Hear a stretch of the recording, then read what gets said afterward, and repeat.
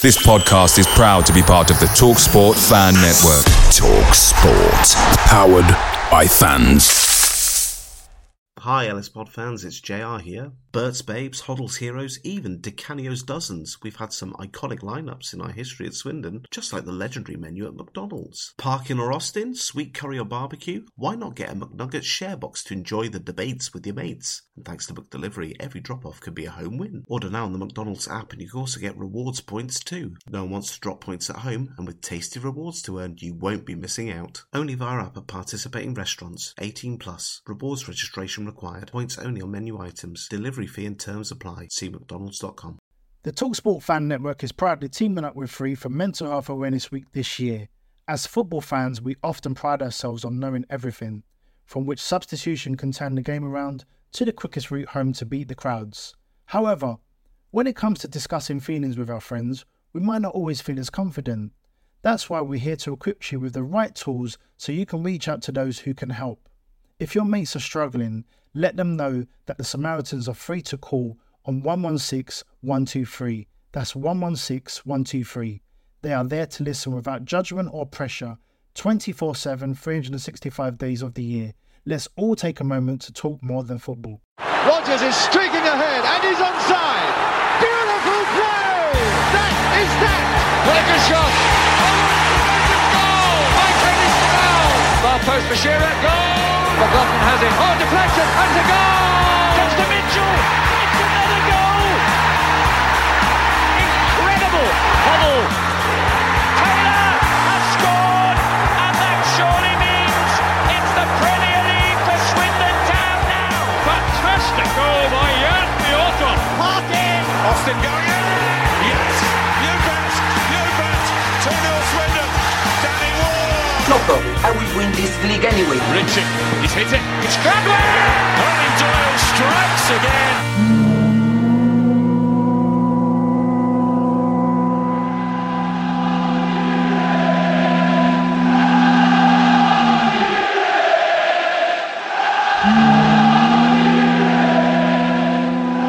Hello, Cass. Hello, Rich. How you doing, buddy? I'm really well, thank you. Before we get going, I haven't been doing many ex-player interviews for a while, mostly because I had two children, but I'm trying to get back into that little series for the summer, and you're the first person I've recorded with. Whether you're episode 1 of this series or episode 2, 3, 4, whatever, I just want to show that you're the person that said, go on, Rich, let's give this a go. So I'm very, very grateful. No, honestly, the pleasure's mine. I think it's very important to discuss some of the things that we're going to talk about today. So I'm all for it, mate. Lovely stuff. Thank you. Okay, then. So, yeah, your career isn't the easiest to research. You know, you can never fully rely on Wikipedia. So there's going to be moments where you'll go, Rich, nah, that probably didn't happen. or what have you. So you'll be able to put the record straight. But then we get to talk at the end about your wonderful career at the moment. So to kick things off right at the beginning, Cass, who did you support when you were pre-football in the industry anyway? And who were those childhood heroes? Yes. So as a child, I grew up with 3 brothers, 1 sister. I was the youngest. And of course, having 3 older brothers and my sister as well, who was a massive football fan, they were all in love with Manchester United. Simply because, you know, I think growing up, especially where we grew up in the neighborhood, that was quite rough. We didn't have much growing up. To see the likes of, you know, Andy Cole and Dwight York, you know, like leading the front line of Manchester United, that was really powerful, you know. So yeah, that was us. We were Man United fans from there, and it was tough for me because when you see your older brothers supporting the team, even though I like certain other teams that were closer to home, it was like, okay, you have no choice. Like, you're the youngest, you're going to support who we support. So yeah, as a Man United fan growing up. Yeah, being 11 years old or whatever in 1999 would have really cemented that regardless. Yes, of course, exactly. You know, that treble winning season was unbelievable. something that I don't think like having that moment, especially at that age. I haven't had that moment ever in football, watching football anyway. Obviously, when I started to play, I had different euphoric moments, but as a fan, watching that moment was a very, very special moment, especially, in the Champions League final with the comeback, with those last minute goals. It was unreal. You talk about your background. What does football represent from that early childhood where, football is such a key escapism or active escapism when things are tough? What part did football play for you during that time? That's a very, very special question to me because football was everything. It was literally everything. Going back to what I was saying before, the neighborhood where we did grow up was very rough. It was very rough. And if I didn't have football, I'll be honest, I don't know where I would be today because the crowd that was around and kind of had to be around because if you're kind of a loner on your own, then you're pretty much a target. So you had to form alliances and um, those alliances weren't good. It wasn't the right crowd. So football was my escapism, like you said, and I could go somewhere and express myself and just have fun with it. And at that age, at that young age, you're not really thinking about, oh, like how good you are or whatever. It was just for me going somewhere to just express myself and have fun, you know, let all that energy out, run around the field, and it was amazing. And luckily enough, we did have, quite a few different places where we can go and play football. Yeah, Especially with my Sunday league club. They were really good, at having as many training sessions a week as they could, just so that the young boys around the area could come and have a safe place to just come and play, have fun, and not be doing other stuff that we shouldn't be, if you know what I mean. yeah, absolutely. Let's name that club. Who were they? It was called Princess Park. Yeah, it was called Princess Park, and yeah, I owe a lot of homage to them, because they were there, like they were there. They made sure to try and do as much as they could to make sure that yeah, like the young lads weren't doing stuff that they shouldn't be, and having that football there was a great way for us to go and release our energy, which was great. Brilliant. Before we go into more football, like I said, when you research Casal, there's one thing that it always likes to tell us is that you were rapid as a child. Oh yes. It's interesting, Rich, because during that period, um, as I said, I had three older brothers. My oldest brother, he's quite a way older than me, so we didn't kind of grow up together because he's like 10, 11 years older than me. So, but the two other brothers, the middle brothers, they were a little closer in age, so, but they were more into athletics. And right by the same area where Princess Park was, where they used to hold like training sessions and stuff. There was an athletics track, like literally 2 minutes walk from there. So yeah, those two middle brothers, they were always going to the athletics track. That was their escapism, if you know what I mean. And Mm. so often, if I didn't have football, I'll go to the track with them. And yeah, I must have been about maybe 9, 10 years of age. And I just went to the track with them one time and their coach was like, "Oh, like who's this?" And they're like, "Yeah, it's our little brother. He wants to, yeah, come and run with us today." So I was like, "Okay, cool." So yeah, they put me on the track. I ran and the coach looked at me and was like, "Oh, like, do you understand how quick you are?" And at 9, 10 years of age, I'm like, "No, I'm just running, I'm just sprinting." He's like, "Oh, you're actually really, really quick. I think you should join the club." and the club at the time was called Shaftesbury Barnet Harriers. And he was like, yeah, like you should really join this club, and run with us. And I was like, oh, I'm not too sure. Like, all my interest is in football. I just want to play football. And it's like, oh, you can do both, like you can train here one day, you can do football another day, like you're young. You can do everything any day that you like, you know what I mean? Mm.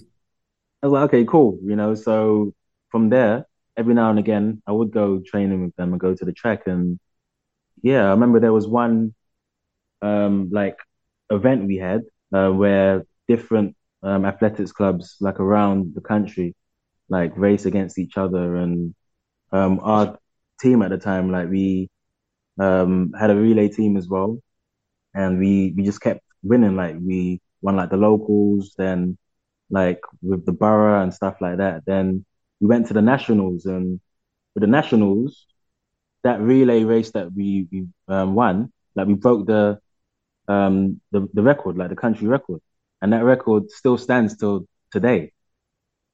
Wow. So it's one of those things that I really don't think about, but when people mention it to me, like that's when I'm like, oh, wow, like it's actually an amazing achievement because that record still stands, till today. And yeah, so yeah, I was quite rapid, and obviously that helped to my football as well. But moving forward, all these little like things that I'm mentioning now, it kind of put a kind of a hamper onto my football career, which we'll talk about later Mm. as we continue. You know, Yeah. um, but yeah. So put it in a nutshell, yeah, I was quite rapid. Yeah. I was going to wonder and ask about like what that did to your body, which we'll get to. I'll be honest with you, Cass. I would be checking every summer if that record still existed. Have a little reminder on my phone, like every year, just to check if because it's about 24 years old now, isn't it? Yeah. It's honestly, it's amazing. The record still stands. It's actually still there. And the more like every time when someone reminds me, like, that record's still there, I'm like, wow, really? It's amazing. So it's a great achievement. Let's go back to football, and if you don't mind, talk to me about your journey to making it to Fulham, because something that always fascinates me about talking to ex-professionals is this a lot of the time they make their journey sound so seamless. Yeah, it turned out it was Mm. quite good, and there was this coach spotted me, I started turning up, and then suddenly I'm playing as a professional footballer. It's not always the case. I give you that, but what was your experience like? Yeah, so mine definitely wasn't the easiest. My first, well, like I said, I started off at Prince's Park in that Sunday League club, and you would have scouts every now and again, like when you get further in like cups and stuff like that, because we got to a few cup finals. That's when you have scouts come and watch, and every now and again they'll pick up a player here or there. So I remember under 10s cup final.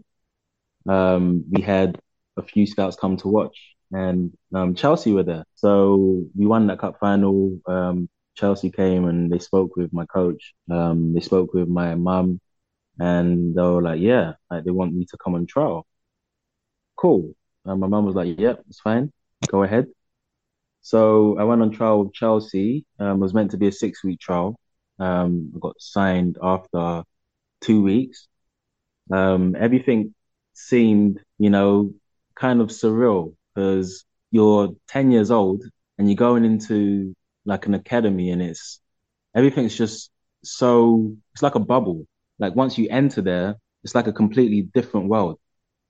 Like I said, you're 10 years old and you're playing on like carpet pitches. Like there's no bumps on the pitches where I'm used to playing in a park where there's like big divots and holes in the pitch, and you have a kit man that's like laying out your kit and getting everything ready for you. And it's like, wow, like really at 10 years of age.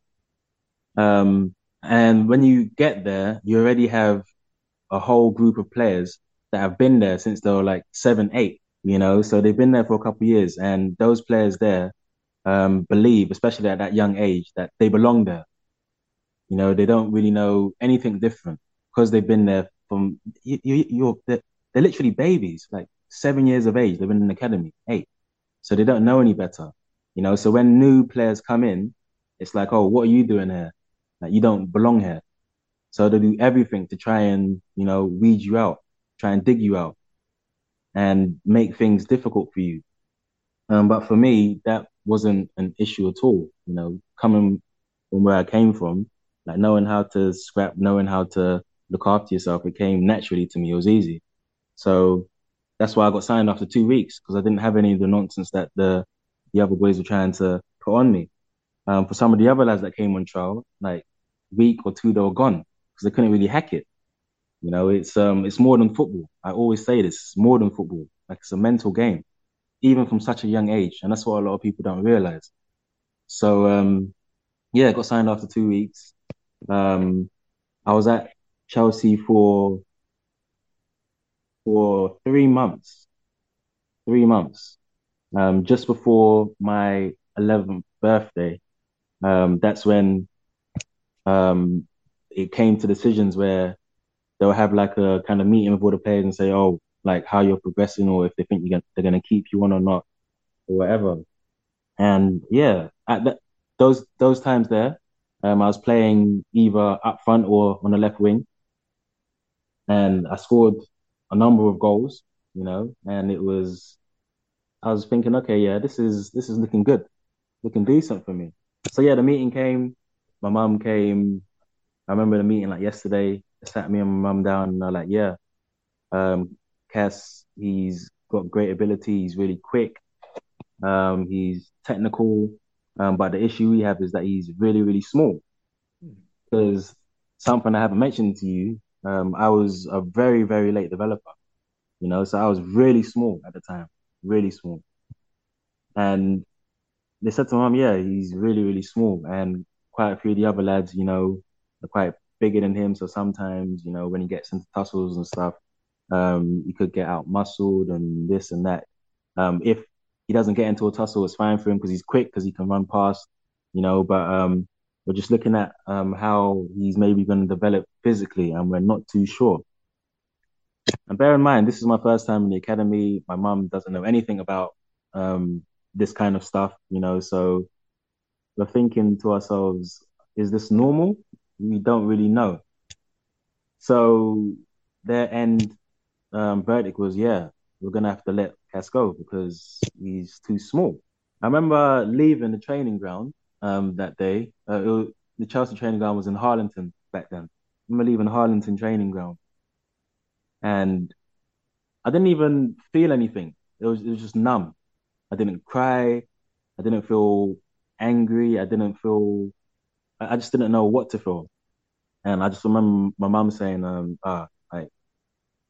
like don't let it affect you. You know, don't let it affect you. Like these people are stupid. Like how can they be judging? How can they be judging a child for his size at 10 years of age? You know, it's absolutely ridiculous. It's honestly, you know. So yeah, I kind of just dusted myself off. Went back to my Sunday League club.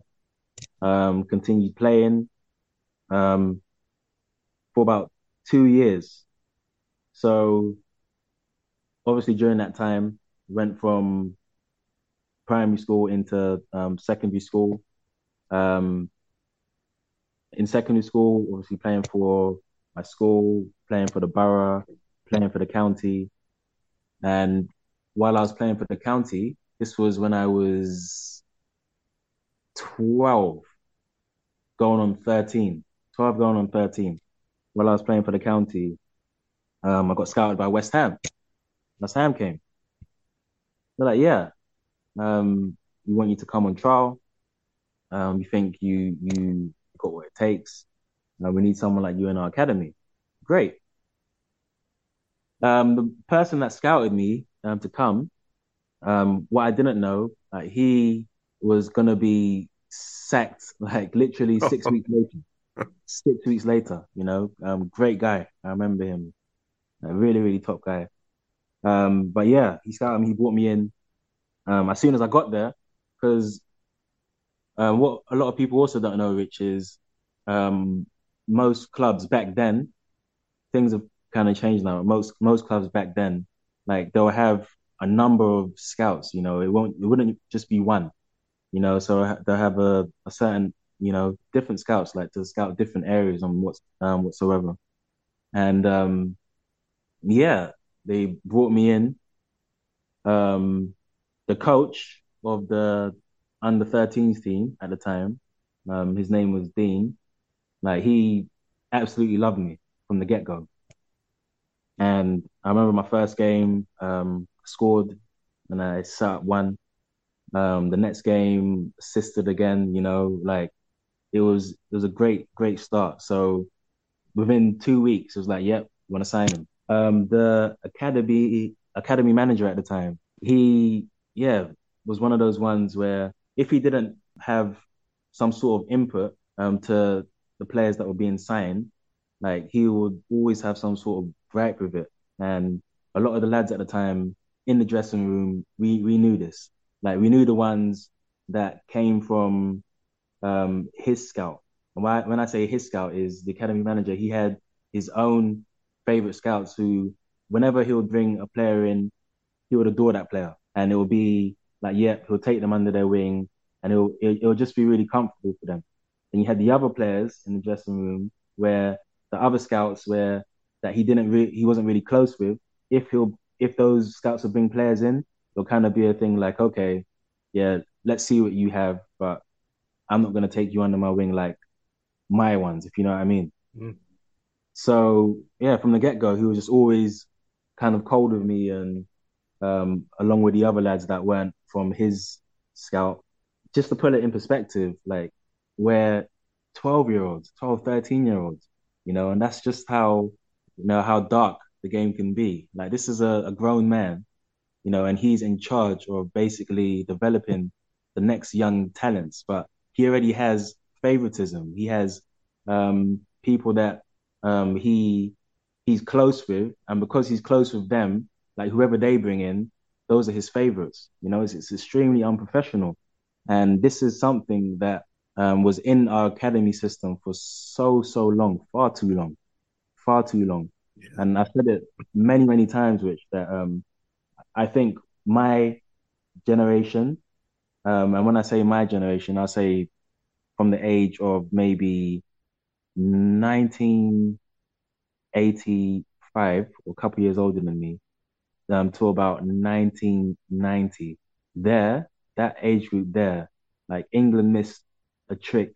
We missed a huge trick because the amount of talent that got wasted just because we had the wrong people in the academies at the time. Like honestly, it's a joke. Yeah. Our England team at the moment, uh, we're good. I think we're definitely good, But I think we have a lot of quality, 100%. But we're definitely overhyped because the only difference now is these players in our current England team, they're getting the opportunities to play in first team. Back then it was completely different. You had to jump through hoops to get to the first team, and this conversation we'll get to later. But going back to with West Ham. So with the academy manager, he was just really cold, and it's like he was waiting to kind of get rid of the ones that didn't come through his scouts. So yeah, I spent a year at West Ham. Yeah, done my thing, scored quite a few goals. It got to a point about halfway through the season where this academy manager was like, "Oh, you know what? Because you're quite small, like let's put you at left back. You're left-footed, you're quick. It'll be better for you. Fine, no problem." Went to play at left back. I was there for maybe 4 or 5 games, and then the coach himself, Dean, was like, "No, like we want to push you further up because you score goals." So it's kind of like a tug of war between the academy manager and the coach of the under 13s team. So I was just getting pulled back and forth, whether it would be striker, left wing, left back, just all over the place, which is for me, to be honest, as a young player, was good because I'm learning different positions. But at the same time, when you're fighting for a place or to be signed for the next season, it's not easy where they're constantly bringing players in and you're playing in different positions. Other players that they're bringing in are playing in those positions consistently, So when you're playing in a position consistently, like it makes it easier for them to be like, okay, that's our left back, that's our left winger, that's our striker, because they're playing there consistently. And I remember, yeah, about halfway through the season, they brought in another left-sided player, but he was like twice the size of me, you know. And again, it was the same thing. That's when I started seeing the bench more, wasn't really playing as much.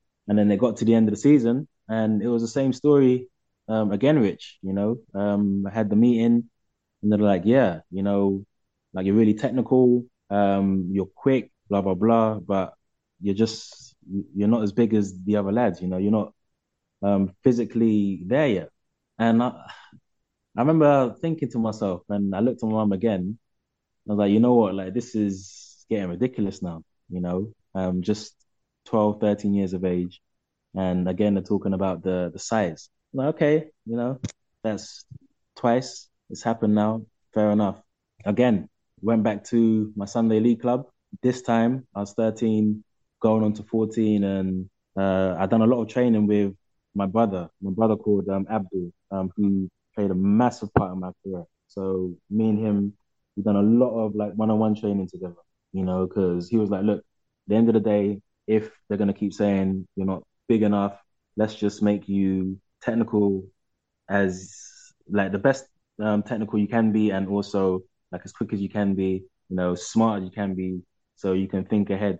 And as me and my brother were doing this one-on-one training, athletics came into play again, because like two times with football didn't really work out. I was basically going to athletics training like almost every day, along with the football training as well.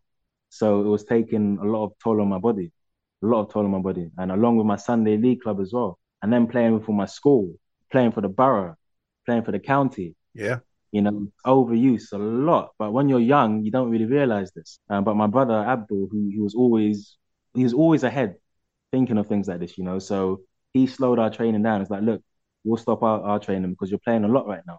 And my brother Abdul, he's only 3 years older than me, you know, but he's always been far ahead when it comes to his thought process and things like this, you know. So we stopped our personal training together, but still, like I said, playing Sunday league, playing for the school, playing for the borough, playing for the county, athletics training almost every day. It was a lot. It was a lot, you know. But at that time, I didn't really realize anything. I was young, didn't really have any injuries. I was just going with the flow. Yeah. So yeah, when I hit year nine, year nine, just about to turn 14, again, playing for my borough. A few clubs came down. Watford came down. Fulham came down. And I remember after the game, both the Watford scout and the Fulham scout, they spoke with the coach of the borough team, and they're like, "Yeah, like, we want Cass to come in." And the coach came and told me, and at that point, I was like, "You know what? I'm not too sure, you know, because I still hadn't grown that much, and I was like, I've already been through this nonsense twice before with two clubs. I've gone and I've been like quality wise one of the best players there, but they talk about size, you know, and being honest, I haven't really got time to go back and go through that process again.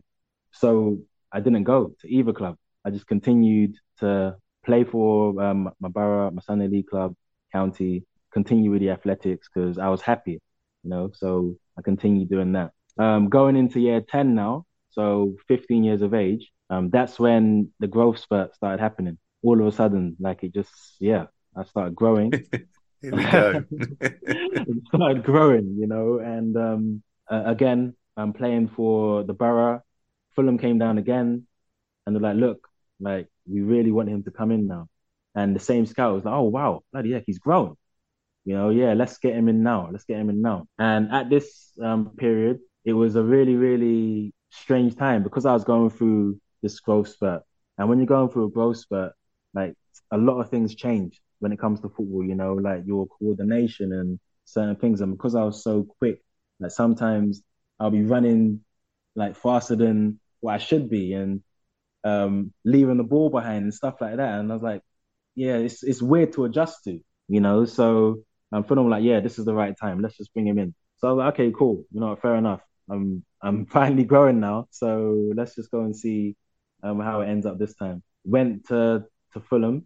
I remember the first session that we done, and coming in there, and remember, like this was 1 year before you get your YTS, because this was at the end of year 10. So I went into Fulham like just as I was going into year 11. So that means like literally 15 to 16. So you're fighting for your YTS. So I literally had 1 year like to get my YTS. So like I said, I remember going into my first session, all these lads had been in the academy from the age Yep. of Yep. 8, 9, 10. So it's literally like, what are you doing here? Like, don't try and come here and take my place. That I've been in this academy for how long? So it's literally that atmosphere there. And I was like, whoa, okay, this is frosty. But I love that. I love that kind of stuff. I thrive in it. So yeah, I remember my first session, a lot of the lads they didn't want to pass me the ball, and I was just looking, thinking like this is silly. So I had to go and take the ball myself and like do my thing, like dribble, whatever, pass, shoot. And the coach at the time, Paul Clement, he was like, after the session, he dragged me. He was like, "Oh, it was really brave what you done. Like well done. Like you came in and you kind of took charge. Like thank you. So from there, we kind of built that. Well, I kind of built that confidence. I was like, yeah, I'm here to stay. And I was growing at the time. I was like, yeah, this is great. So again, it was meant to be a 6 week trial. After 3 weeks, they signed me. Crazily enough, literally, like after they signed me, I started having these like niggling pains like underneath my kneecap. Yeah. I was like, what is this? And when you're new, when you just sign, I didn't want to say anything. I didn't want to say anything, so I continued playing. And the next couple of games, like, didn't play so well. And then that's when all the other lads, with the banter, you're signed now, so yeah, you're just taking it easy, blah, blah, blah. And I was like, you know what, I need to say something. So I went to the physio and I spoke with him. I was like, look, like I'm having this pain under my knee. So he felt under my knee and immediately he was like, oh, you have osgood-schlatter's. I had the same. There you go, Rich. So he's like, yeah, you have osgood-schlatter's because you're growing and you're growing really, really fast. So he said he was honest with me. He's like, this could be an issue, because like it's something where you can't just kind of mask it. Like you can't take obviously you can't take any like painkillers or injections for it. You're too young for that. It's not that kind of party. You just got to kind of figure out a way how to maintain it and see how we can get you on the field. I remember Paul Clement came in along with the academy manager at the time, and the physio explained to them, and they were like, "Oh, yeah, it's kind of a bit of a pickle because you've only got a couple of months like to prove yourself for your YTS." And I remember saying to Paul Clement, the academy manager, I was like, "Look, like I'm up for the task. Like I'm here now, so we got to do what we got to do." And it pretty much came to the point where even though we were training 3 times a week and playing on the weekends, but I was training once a week and playing on the weekends, but because like I was that far ahead, the ability was there and they had enough trust in me. They're like, okay, train once in a week, play on the weekends. Because every time I did play on the weekend, I would either score or assist like consistently, So luckily enough, like the ability was there for me to be doing that on weekends because they gave that trust in me, but with that came a lot of I don't know, negativity from some teammates. They're thinking, hold on, like how can he just be training once a week but he gets to play on weekends? And when you're that age, a lot of boys they don't really understand, it's not my fault. There's nothing I can do about that. We were just trying to get the best of what I can do with having that sort of issue. It's a growing pain, because I was growing. But yeah, after 5, 6 months of doing that consistently, training once a week, playing on a weekend, yeah, I managed to bag myself for YTS again. I remember that day like yesterday. And they brought me into the office, and it was till this day still one of the best days of my life. When they're like, look, we're gonna give you a YTS. This is basically the start of your career. You're gonna have 2 years here, like prove yourself, and like if you prove yourself, you're gonna make it as a professional footballer. And that's all I ever wanted. I was like, wow, You know, it's really, really starting here. And yeah, the end of the season came. Everybody went on holiday. Um, and then July, obviously, when preseason came, that was marked on everyone's calendar. You know, get back to preseason flying. So during that little break, it was again quite tough because I think by then, like the pain was starting to kind of ease with the osseous flatus. But with that, because so much happened during that season, playing like with that, not being able to kind of do the gym sessions to kind of strengthen the body because I could only train once a week. Going into that preseason, I didn't do, well, I couldn't do as much as I wanted to because, like I said, me and my brother would always do our own like training together, you know, to get me prepared. You know, we didn't have a chance to do that, you know, because I had to maintain my knee. So yeah, coming into that preseason, when you're actually there, you know, and everything becomes real then because you're no longer with the academy, you're gone from the academy, even though you're still an academy player, but you're a first team prospect. That's when you actually become a first team prospect.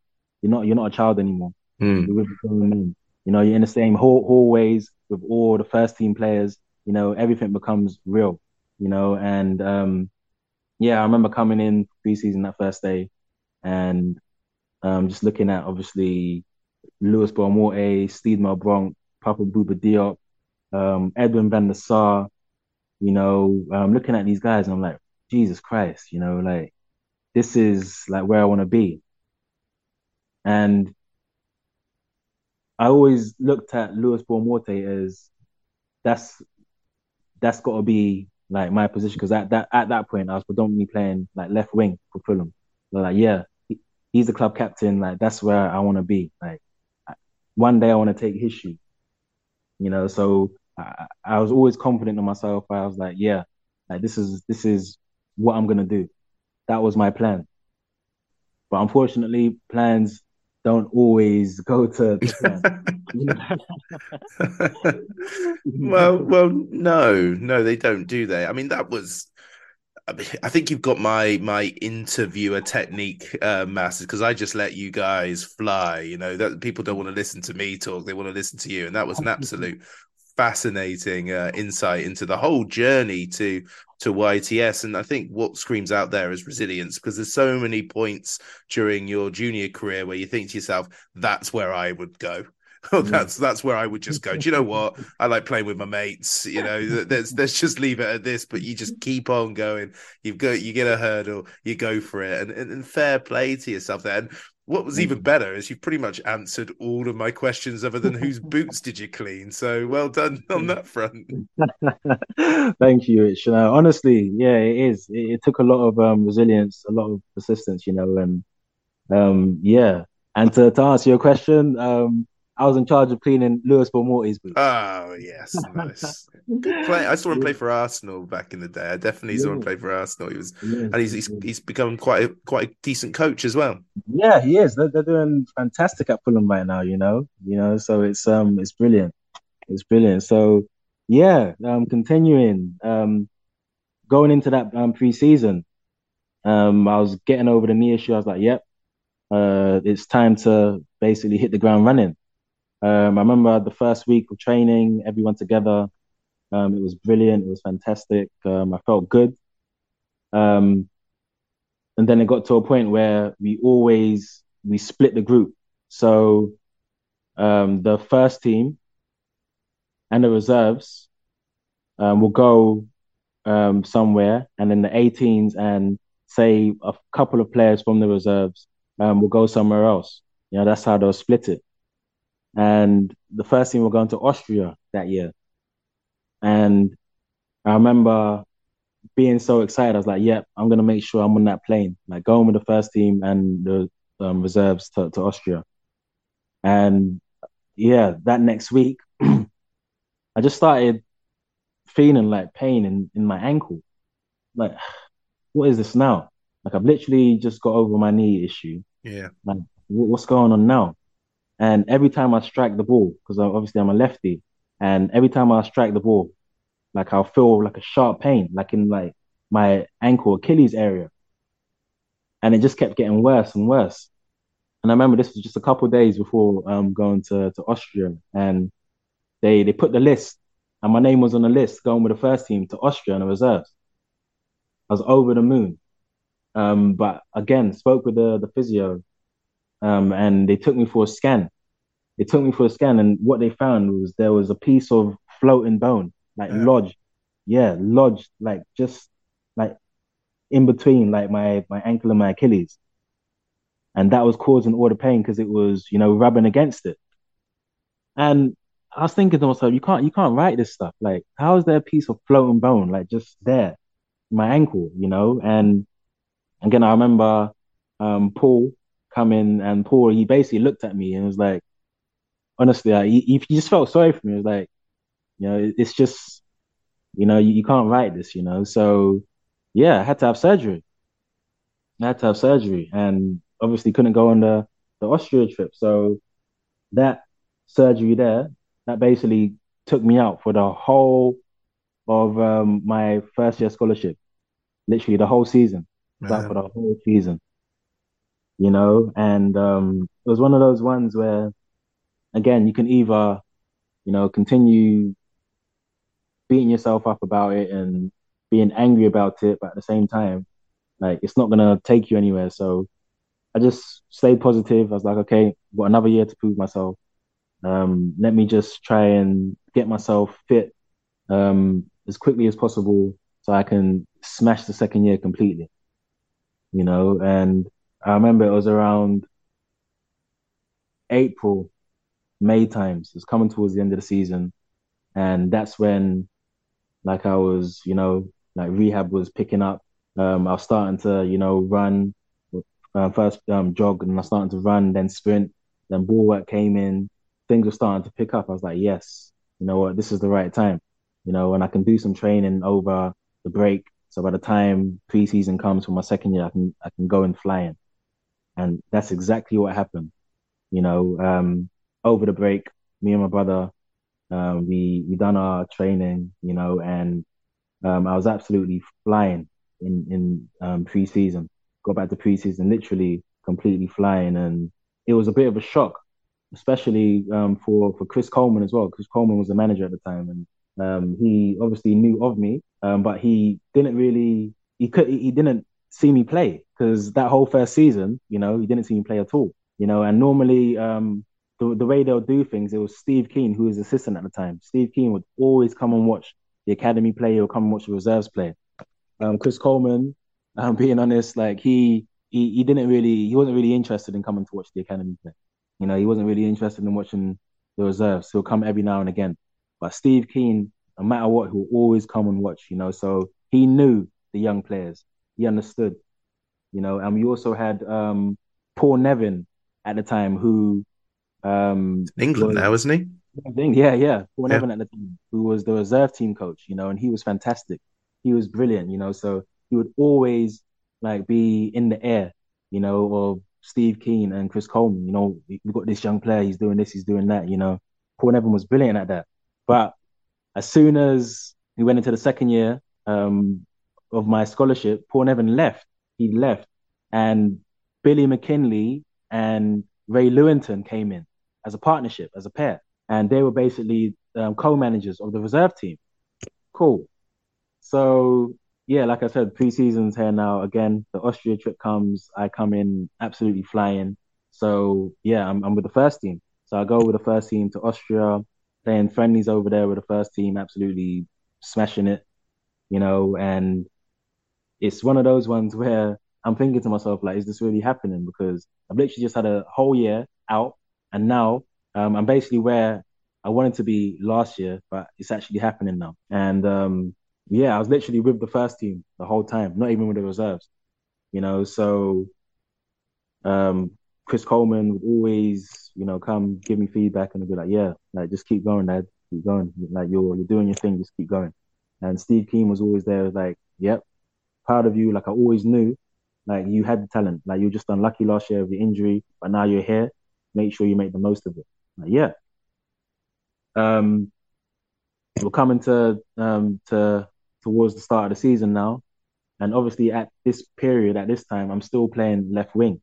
And it's pretty much impossible for an academy player to come and take the position of the club captain.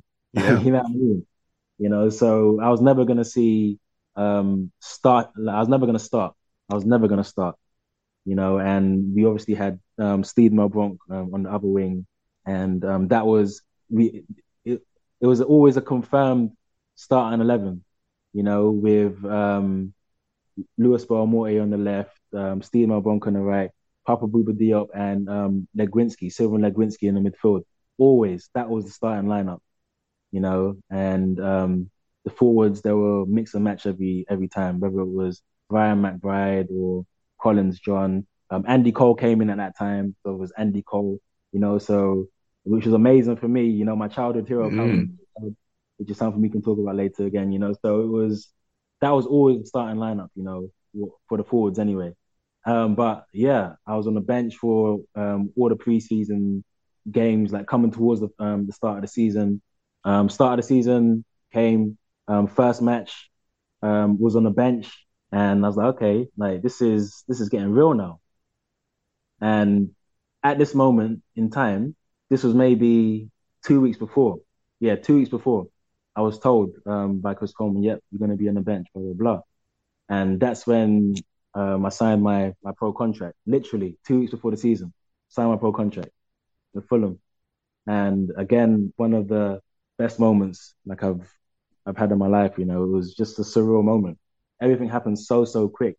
And I think the reason why everything happened so late was because, nobody, it's like they didn't know about me the first season because I didn't have any chance to prove myself, So when the second season came and like pre-season, I just kind of blasted through it. They're like, whoa, like, how has this happened? So they're like, oh, let's just wait, just to see if he continues and there's no like issues with his injury or occurring or whatever. And no, I just kept flying and flying. So yeah, like, yep, here's your pro contract, boom. And yeah, that was definitely a life-changing moment. So yeah, 2 weeks before the first match of the season. We're coming towards the first match of the season now, and Steve Keane pulls me and he's like, "Oh, you know what, Cass? I think for the first couple of games, we're just gonna go with all experience. We're gonna put, like tried and tested players, obviously starting and on the bench, just for the first couple of games, because that previous season before, literally, we're a game away from getting relegated. If we didn't win that game on the last game of the season, like we would have got relegated. So going into this new season, they just wanted to start strong with experience, blah blah blah. So like, okay, fair enough. I'll stay patient. So those first couple of weeks of the season, just playing with the reserves. At that time, I was top goal scorer of the reserves after the first month. Going into the next month, we had basically the Worthington Cup. So that's the Carling Cup now, right? Yeah, the Worthington Cup. Yeah, Worthington Cup. Yeah, the Worthington Cup match. That was against Ipswich, and yeah, they put me on the bench for that. It was like great, And the day of that match, I remember we were traveling up to Portman Road, and then Chris Coleman was like, "Oh, you know what? You're actually going to start tonight." I'm like, Jesus, okay, cool. So started that match and scored at Portman Road, and it was a surreal moment. After that match, we won that match 2-0. After that match, that was a midweek match. The weekend came, again, wasn't involved for the weekend match. But like, you know what? We're gonna go with experience again for the Premier League, no problem. Went back with the reserves that next week. That match I played for the reserves in that next week, that's where everything changed because during that match, that's when I basically tore my thigh muscle in half. It literally ripped in half. Yes, in half. So I remember sprinting down the wing during that match. The guy I was playing against, he basically pulled me back the other way. Body was going two different ways, and yeah, my thigh muscle I just felt a pop, a huge pop. And there's one of those ones where, because of the adrenaline, I didn't really feel anything. So I just sat down. I remember the physios and the doctor ran on the pitch. Doctor looked at my leg and I could tell by his face already that something was really, really wrong. Like really, really wrong. So yeah, it took me inside and they're like, look, we need to get you to a surgeon immediately. So took me to the surgeon now. And the first surgeon we saw, like he was very blatant. He's like, look, you know what? Like with this kind of injury, you're not going to play again. And I remember hearing those words and I was 18, literally like 18. I was like, are you kidding me? Like I've just started my career. I've just played my first team game. There's no way you're going to tell me that I'm not playing again. It's like, oh, I got to be honest. And this is a while back ago, so it's not like today where we have so many new equipments and stuff like that, that can change things. A lot has changed, today, but this is I'm talking maybe at least 15, yes, 17, 18, 19 years. It's a while ago, so they didn't have those or the certain equipment and stuff that we have today, so I remember, yeah, going away from that surgeon, I was like, look, take me to another surgeon because there's no way you can tell me that I'm not going to play again. So there's a specialist surgeon that they had in Belgium. So I went to go see him, and he was like, "Oh, okay, like I'll be honest, this is a really, really bad injury, and it's actually a career-ending injury. But there's a way this can work. Rather than stapling like the muscle back together, we're not going to do that. Because if we do that, there's a huge possibility that it's just going to rip again. It's just going to tear again." So he said, what we're going to do is just leave your leg, just leave it to heal. Like the muscle it will come back naturally. He said, it's going to look a little strange. You're going to have like a little divot like in your leg, but with time, hopefully, like you should gain the power back. And I was like, okay, if you're saying like this is an opportunity for me to continue playing, then I'll do whatever I need to do, and that's what I did. So I just let it heal naturally. We didn't do any surgery in it. And with time, it took about 14 months for me to, start walking again. After 14 months, that's when we started, getting on, walking on the treadmill and stuff like that. And obviously started jogging and progressing more and more. And during this time, obviously, like so much is changing because I'm talking about 14 months here, so different players are coming in and out the door. Yeah. People are questioning whether Chris Coleman should stay or not. Like so many things is happening. Like a number of times, they're like, "Oh, this manager's coming or that manager's coming," So a lot of things were happening at the time. But yeah, going back to myself, it it was a very, very difficult time, a very, very difficult time because you kind of feel alone, especially when you've got yourself to a point where you're like, okay, yeah, I've worked so hard for this, I'm actually there now. I'm there now. I'm with the first team.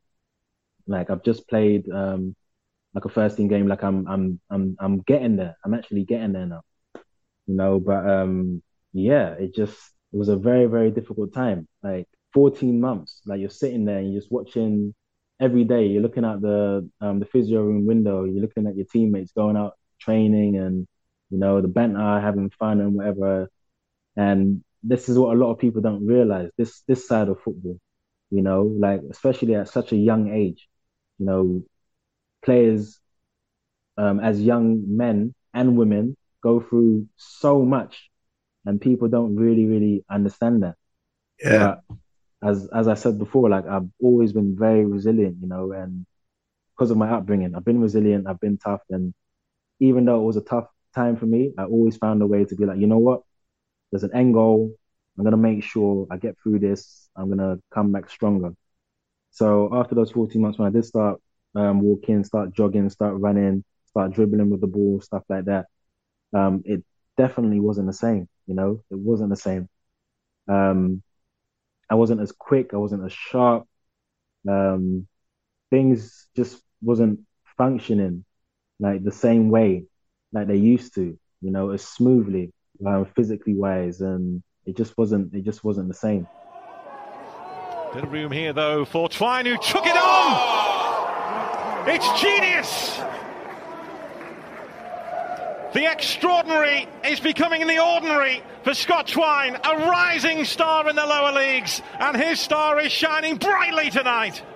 Well, it does not get better than that, striking a ball. Look at, as soon as he gets the ball, one thing in his mind. I'll tell you what, he didn't let the disappointment of an earlier opportunity get to him, took on the challenge, and that is unbelievably good. From Fulham, obviously, it doesn't work out in Fulham despite all that work and that recuperation. And you kind of go on this sort of magic tour now, don't you? And so, despite all this about your injuries, and you've got an agent or an advisor, or what have you, that's looking for you to continue your career. And at this stage, most people your age if they're going to the USA.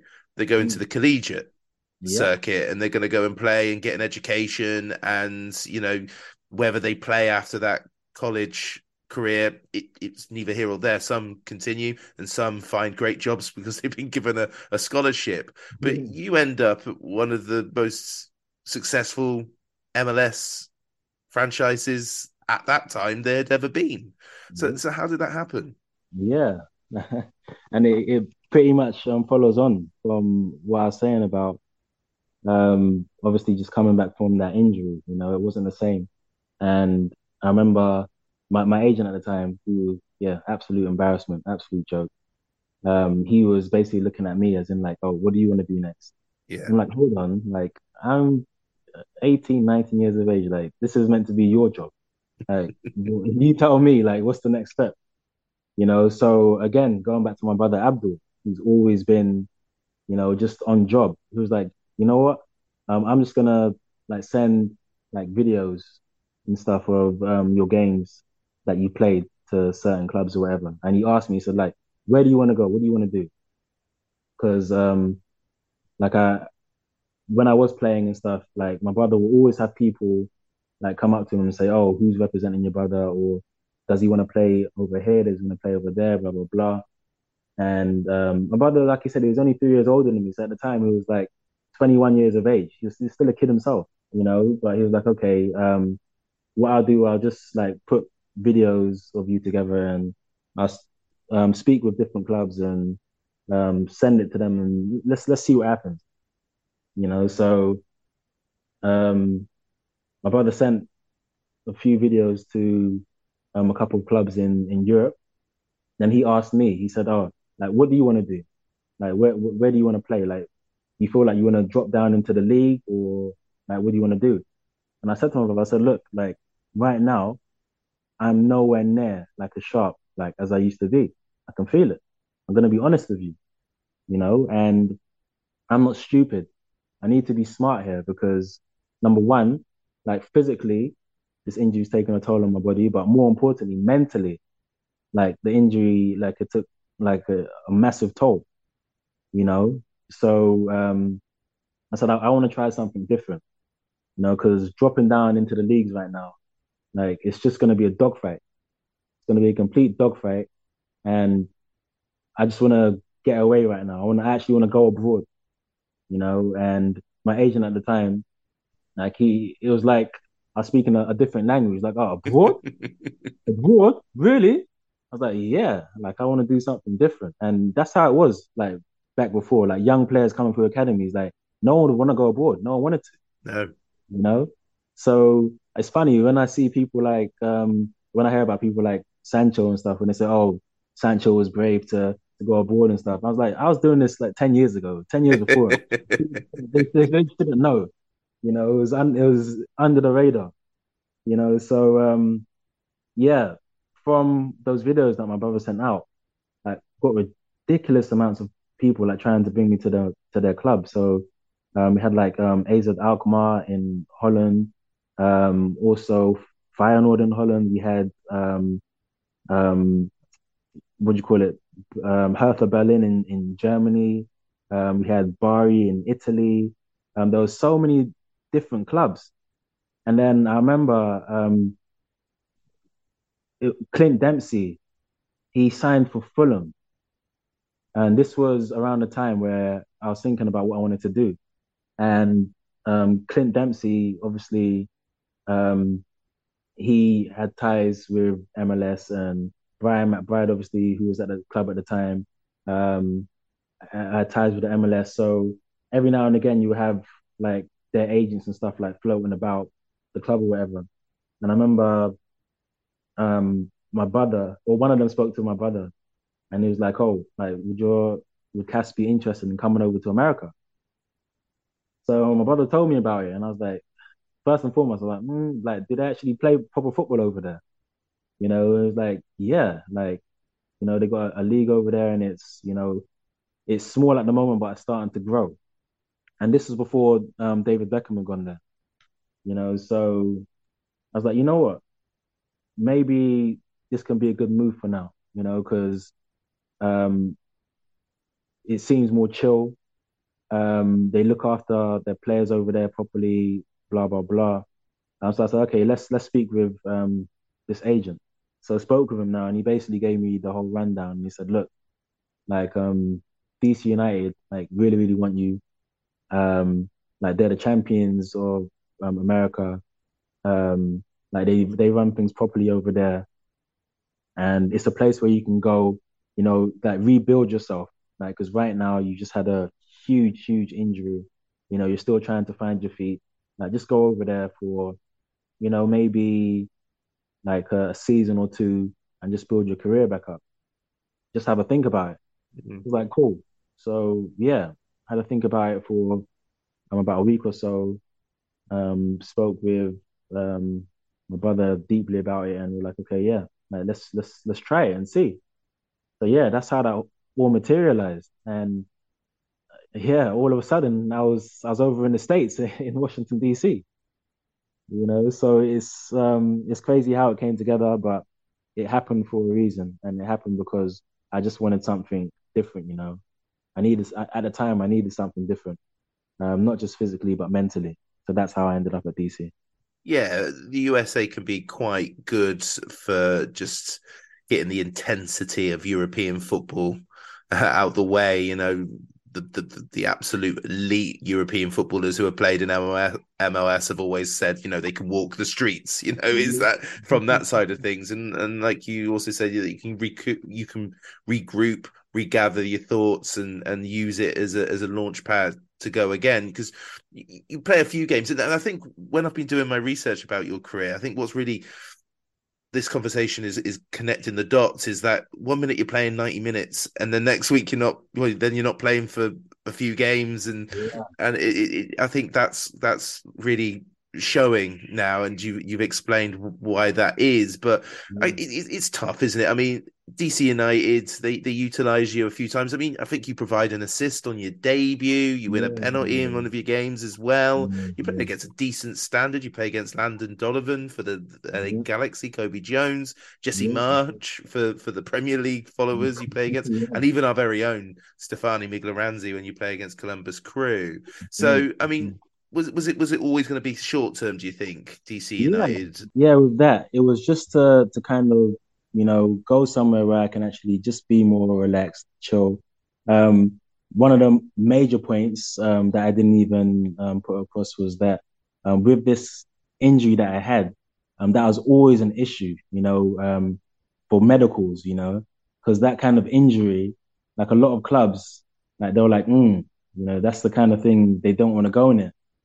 And if 100% like it affected my performance, and I couldn't play every game, I couldn't train all the time, like they had to kind of manage me, and in an environment where even though it is very relaxed and it's very chill, at the same time, like it's very different, as in they have a roster, and in the roster, they have to provide the budget between that whole roster of players. That's right. They get a certain budget, and within that budget, that has to go between all the certain players. And because they're paying me like quite a lot, especially for my age. And it was difficult because the manager wanted to play me, but I couldn't play every week because of the injury that I had. So it was just like a weird situation. He was like, this is annoying because like you've come in as a young player and like you can slot straight into the team. But like if you can't play every week, it's not fair if I play you every time you're ready to play. It just doesn't work like that. No. So it was a very it was an awkward situation for the coach. His name was Tommy Sohn, like great guy Tommy Sohn, and he, as soon as I got there, it was like, yep, like you're exactly what we need, and that's why you see like literally my first game was like, yep, I'm gonna bring you in the second half, and from there that's where you're gonna start, like putting your stamp on things. And that's what happened. He brought me in as soon as I came on, literally 5 minutes later, got an assist, and it from there, I was like, yeah, I'm going to kick on. But like my mind, I'm like, yeah, I'm ready for this. But if your body's not with you, there's nothing you can do about it, and it was a very, very difficult time again, because I'm like, this is my time to kind of, like hit the ground running again. But my body's just not letting me. And it's very, very frustrating because from the outside, people don't know this and they just think, why has he gone over there? Why is he not playing? Why is he only playing here and not playing there? But they don't understand, like, literally, I'm playing like half injured. Yeah. And it's very difficult to take because I know what I can give. Same way at Fulham, where I was like, yeah, like I'm literally going to come and take Bournemouth's spot. This is what I'm going to do, but injuries after injury, same again at DC. The injury it was difficult, and it got to a point where I was like, you know what? I'm not too sure like how this is going to kind of configure, because even though the manager wanted me to play every week, I couldn't play every week. And it was a difficult situation because the manager's like, look, I want to keep you here until we get you as fit as possible. But at the same time, you have the directors, you have people above him that are like, you've got this player and he's earning a lot of money, but you can't get him on the pitch every week. So it was a difficult situation. It's a very, very difficult situation. So it got to the point where it was like, you know what? A mutual decision. Like, I knew I couldn't get on the pitch every week. The manager wanted me on the pitch every week, but couldn't get me on the pitch every week. The directors above him were like, look, like this is our money. Like we need to have players that we can get on the pitch every single week. So that's why about halfway through the season, I was like, yeah, we've got to come to an agreement here. And that's why I was like, you know what, mentally, like even though on the pitch, it was difficult, off the pitch, like it was great for me. Like being in a completely different environment, different scene, very laid back, very chill.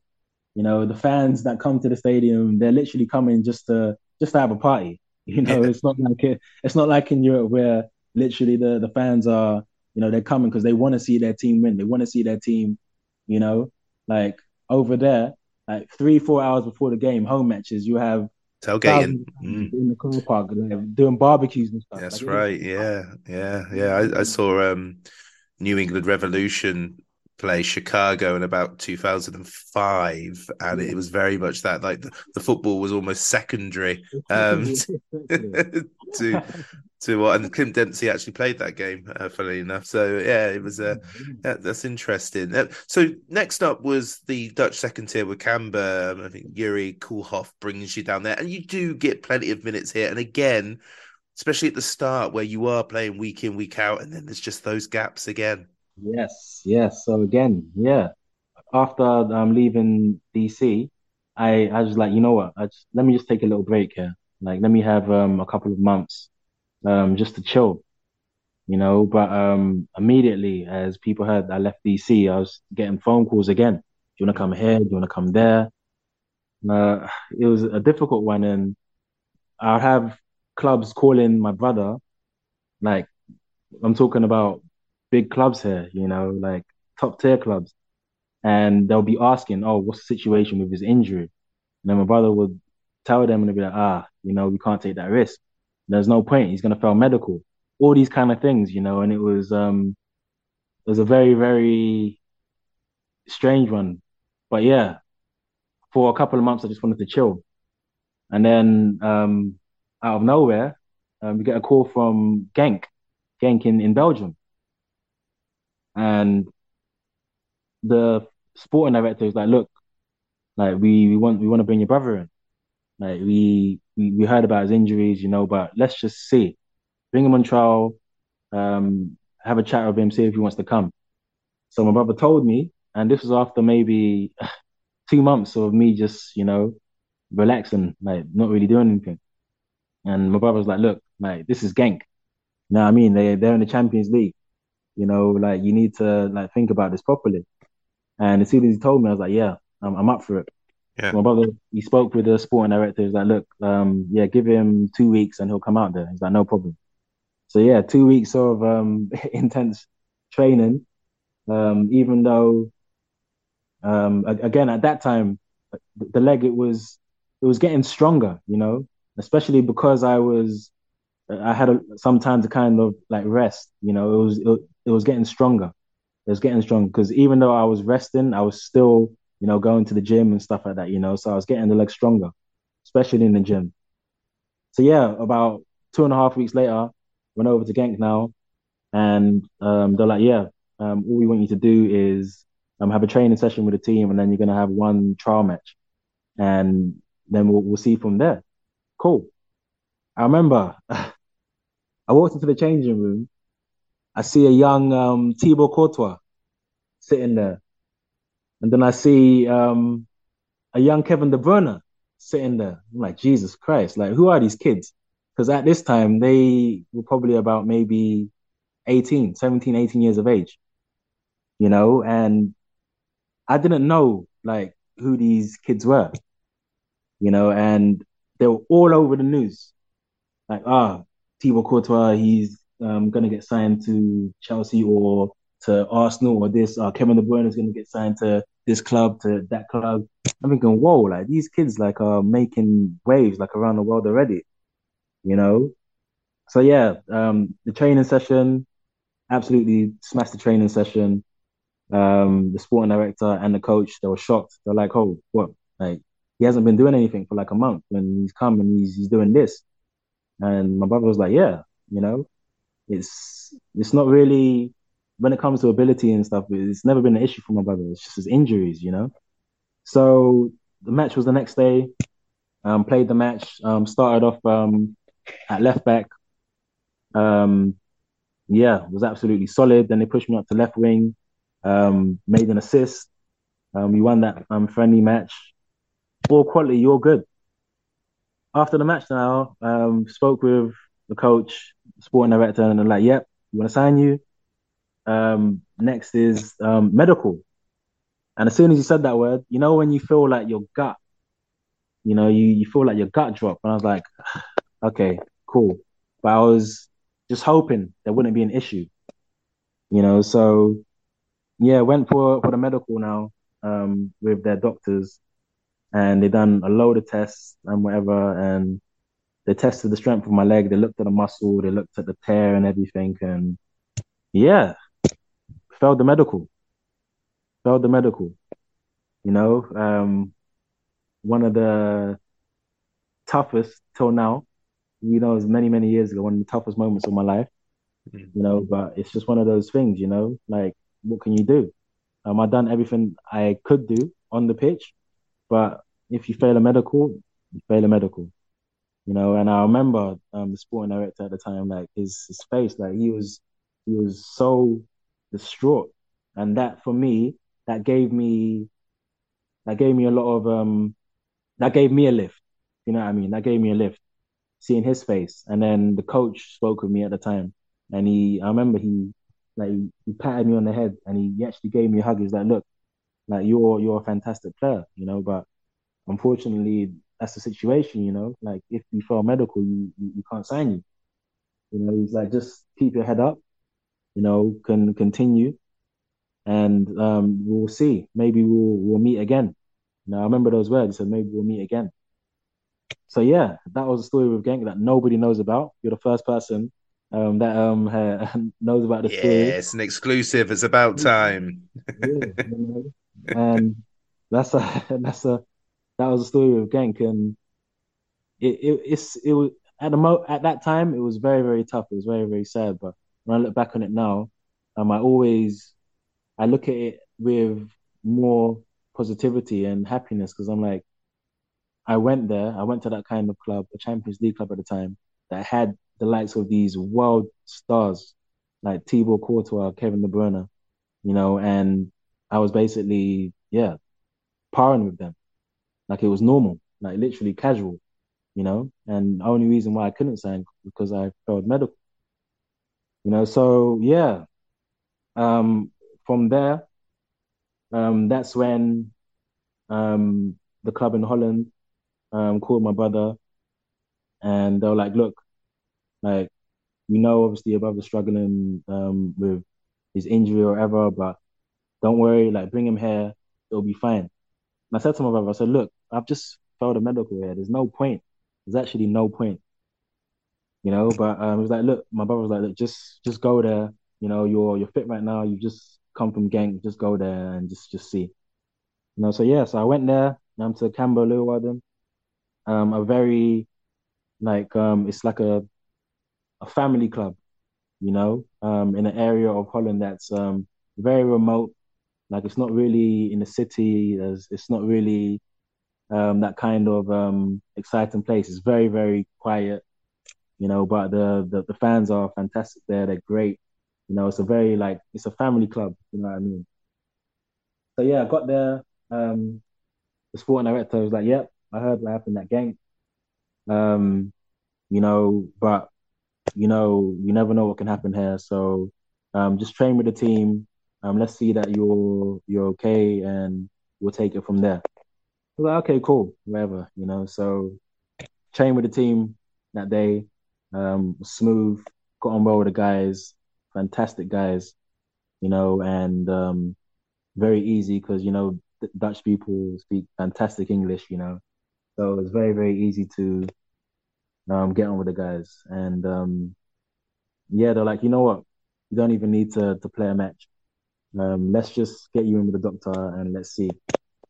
So yeah, they got me in with the doctor, and the doctor he was honest. He was like, look, like with this kind of injury, he said if it was in his eyes, it's an injury that can be a problem. But he said it's up to the club. If the club want to sign you, that they can go ahead and sign you. And yeah, the club, they were like, fine. If the doctor isn't going to fail you, we're going to sign you. So they signed me, and that's how I ended up signing for Camber Leeuwarden. It was just like that. So this is where I'm filling in all the dots. Why when people see my career and they're like, oh, how's he ended up here? How's he ended up there? Like, Yeah, it's weird. People don't know, until they actually hear the story and understand. That's how crazy it was, just like that.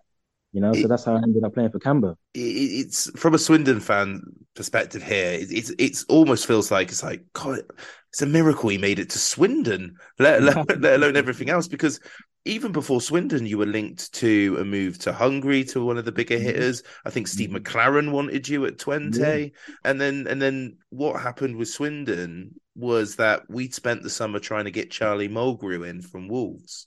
Yeah. And you arrive very, very late into the summer, like days before, don't you?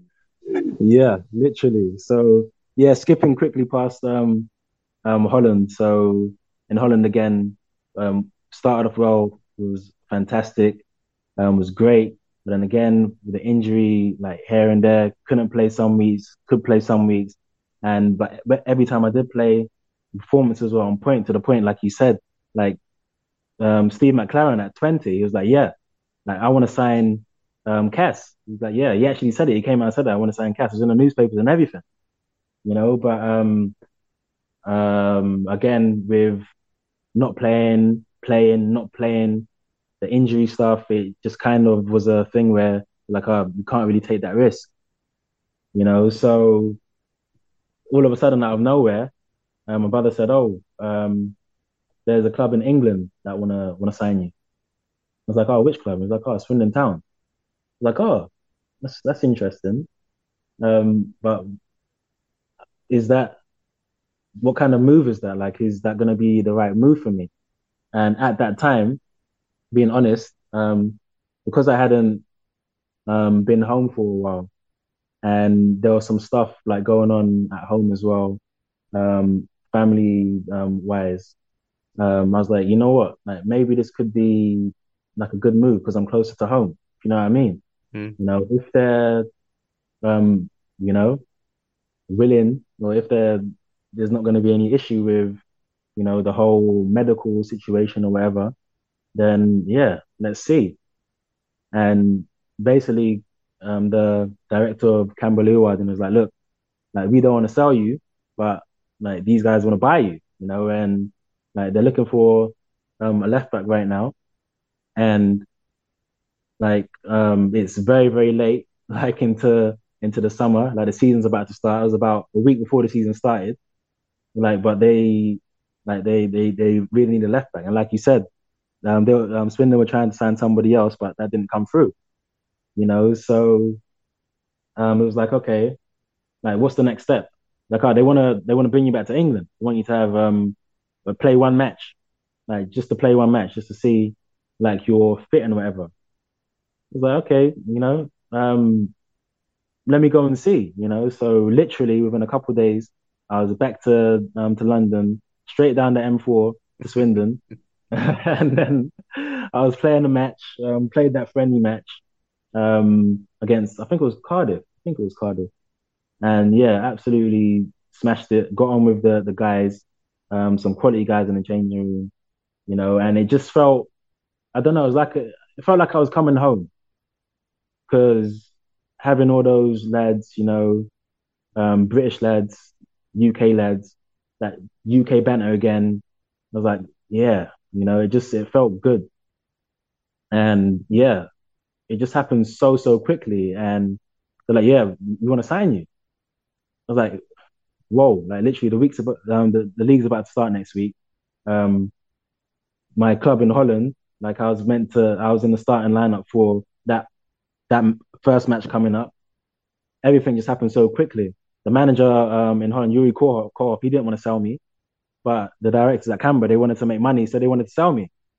So it was just a strange situation. And I was like, I'm comfortable in Holland right now because even though like I'm having issues with my injury here and there, at the same time, like the manager loves me, I'm playing, and I'm comfortable. And I don't want to go somewhere now where I could have issues again, if I'm not playing or playing because of my injury, But the directors of Canberra were like, look, like they want to make money, So it all happened so quickly. Swindon bought me, and I was a Swindon Town player. And yeah, coming to Swindon Town, like I said, it was like coming home, and it just felt so warm. Like even Swindon itself, the town, I loved every moment being there because even though it's a small town, it's just um, you have it's a big feel to it. It's a small town, but there's still a big feel to it. And coming from London to a town like Swindon, a lot of people may think, oh, like we find it difficult to live there or anything. But no, I absolutely love every moment living in Swindon. And the fans were absolutely fantastic. Like they have so much passion, and they support the team. They support the team. But what I don't think a lot of Swindon Town fans got was all the time. I don't know how it is now, but when I was there, I don't think they always got a lot of clarity, like from the owners, or a lot of clarity from what was going on behind closed doors. What And was I think going on behind closed doors? See that there? That's maybe for another conversation. Yeah, well, I mean, it starts reasonably well for you in the sense that the season we beat Tranmere, we have a great fun against QPR in the cup, where Yeah, they're way better than us, and we go in half time 2-1 up. And we lose 3-2, but it's a good game because QPR have just got that money, haven't they? And they've just brought in a bunch of players. And we lose away at Cheltenham. Don't worry about that. We always lose away at Cheltenham. And then, unfortunately, in a win against MK Dons, it all happens again, doesn't it? yeah. It all happens again. It all happens again. Got to MK Dons, and again, I was like, yeah, I'm actually on a run now. Like I'm at this new club. I'm loving the club. I'm feeling the vibe, and again, get to Stadium MK. Halfway through the first half, I'm starting to feel my quad. I'm feeling my knee. Thinking, Jesus, like again. So yeah, I literally couldn't make it through that first half. Had to come off. Um, Physio looked at me. It was like, yeah, like you're still having problems with your quad and it's affecting your knee. There's something up with your knee now that we need to go and check. So day after, um, it took me for a scan, and then yeah, it turned out there was literally just like an issue underneath my patella. Like there was a little like tear like underneath my patella, and that was causing the pain in my knee. And that obviously came because it was on the same leg as where my muscle tear was in my quad, which affected my knee. Yeah. All of this is it's all interlinked. And it was just like it's all come crashing down again. It's all come crashing down again. So from that knee injury, had to have surgery again, which took me out for most of that season at Swindon. During that period, Maurice Malpass got fired, and Funny. things changed, everything changed, and new players coming in, new manager coming in. It was just very, very awkward, and that seemed to be the theme of my career. It's just injuries, just basically sabotaged it. And what a lot of people don't understand and don't realize, like, and I understand fans. At the end of the day, fans they pay their hard-earned money to come and watch teams play. So they're allowed to give their input because they give their heart to that club. Yeah. But, what they don't understand when you see the likes of Kieran Dyer or Jack Wilshere, and people are like, like they earn all the money in the world, they don't care. They're always injured, but they don't care. They don't. These fans don't realize that we do care. We really, really do care. But there's nothing we can do about it. There's literally nothing we can do about it. Sometimes your body just doesn't let you do what you want to do. Yeah. And it's the most it's the toughest place to be. It's really, really tough because you want to show the fans, what you can give. I knew what I can give, the same way we all knew Kieran Dyer, Jack Wilshere, we can see what they can do, and I knew what I can give, but my body just wouldn't let me. And it's so frustrating. So when people look at my career and they see, why is there holes there? Like, why is he playing there, not playing there? They don't know. So until they actually hear, um, like you're hearing now, Rich, that's when you start filling the dots together. You're like, okay, this makes sense now. Yeah. Like, yeah. From the Maurice Malpass era, I've spoken to Jack Smith, Billy Painter, Jarrell Eiffel, Callum Kennedy, Michael Pook. Who else have I talked to from that? Phil Smith, Sean Morrison, Yep. Craig Easton, Hansi Joffrey, and none of them can really describe what the Maurice Malpass era was like. Every time I ask, what was this era like? They were like, I can't remember, man. And I don't know what happened during this era. I mean, they're always like, it kind of just came and went. He was good, but it was quite dull. But they weren't. They're very guarded when it comes to Maurice Malpass. I don't know why, but are you the same? I think with Maurice Malpass, uh, I still don't understand why they didn't give him more time. It happened very sudden. Yeah. Like yes, he was quite, quite a dull man, bland. Like he here and there he'll like give a little joke, but he wasn't that type to, to be like jokey and whatever. But he he knew what he wanted to do. He knew how he wanted to play, but he just didn't really have enough time to kind of implement that. After things, kind of went a little stale. I wouldn't Yeah. say bleak. It just went a little stale. It was kind of like, okay, yeah, like he got to go. He was gone. Like so, he like literally came and went. So Yeah, yeah, but I there was a can. bit of pressure for him, wasn't there? I mean, from the fan side of things, it was sort of a meandering campaign, and then we had those two cup games, one against Histon where we lost in November, and that was the game Yeah, that everyone thought, well, that's it now. He's gone for yeah, that, and then they kept him, and then they fired him for a Johnston's Paint loss against Brighton, which seems weird looking back now.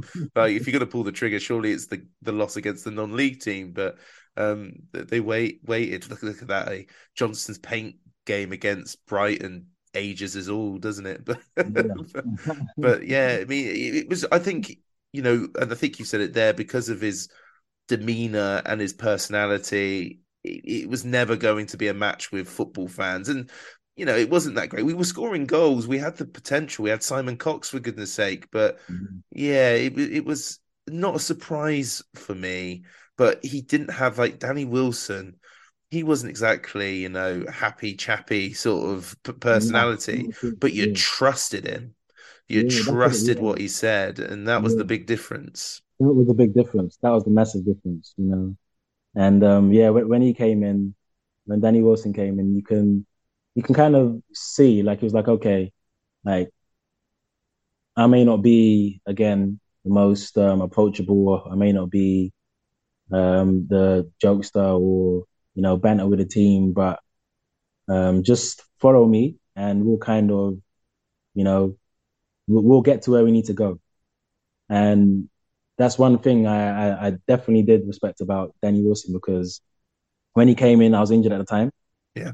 and he came in and he spoke to me. He was like, "Look, I've seen you play, and I think you're a quality player, but you have like a load of injury problems, So I'm gonna bring in, another a left back, and yeah, like hopefully when you do get fit enough, just fight for your place." I was like, "Cool, I respect that."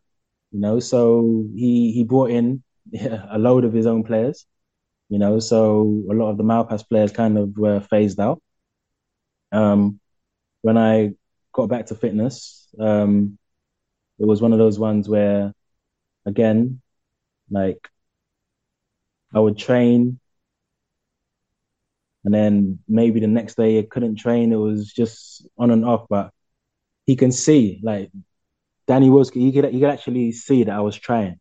He could see I was trying. He respected that, and he was like, you know what, like we're gonna get to the point now where um let's make a decision. He said, let's make a decision together where if you feel like you can still like fight for a place here and get yourself to a fitness level where you can play week in week out, then you will definitely configure in my team. He said, no doubt. He said, you'll configure in my team. If you can get yourself to a fitness level, you will configure in my team. But if you can't, then we need to get to like some sort of resolution there because he said, I can't have somebody in my squad that is 50-50, Yeah. and again, like I said, I respected his bluntness, and with someone like that, he knows what he wants. And the fact that he was like, yeah, I want you in my squad, but if you're not fit, then, you know, there's nothing I can do. I was like, you know what, fair enough.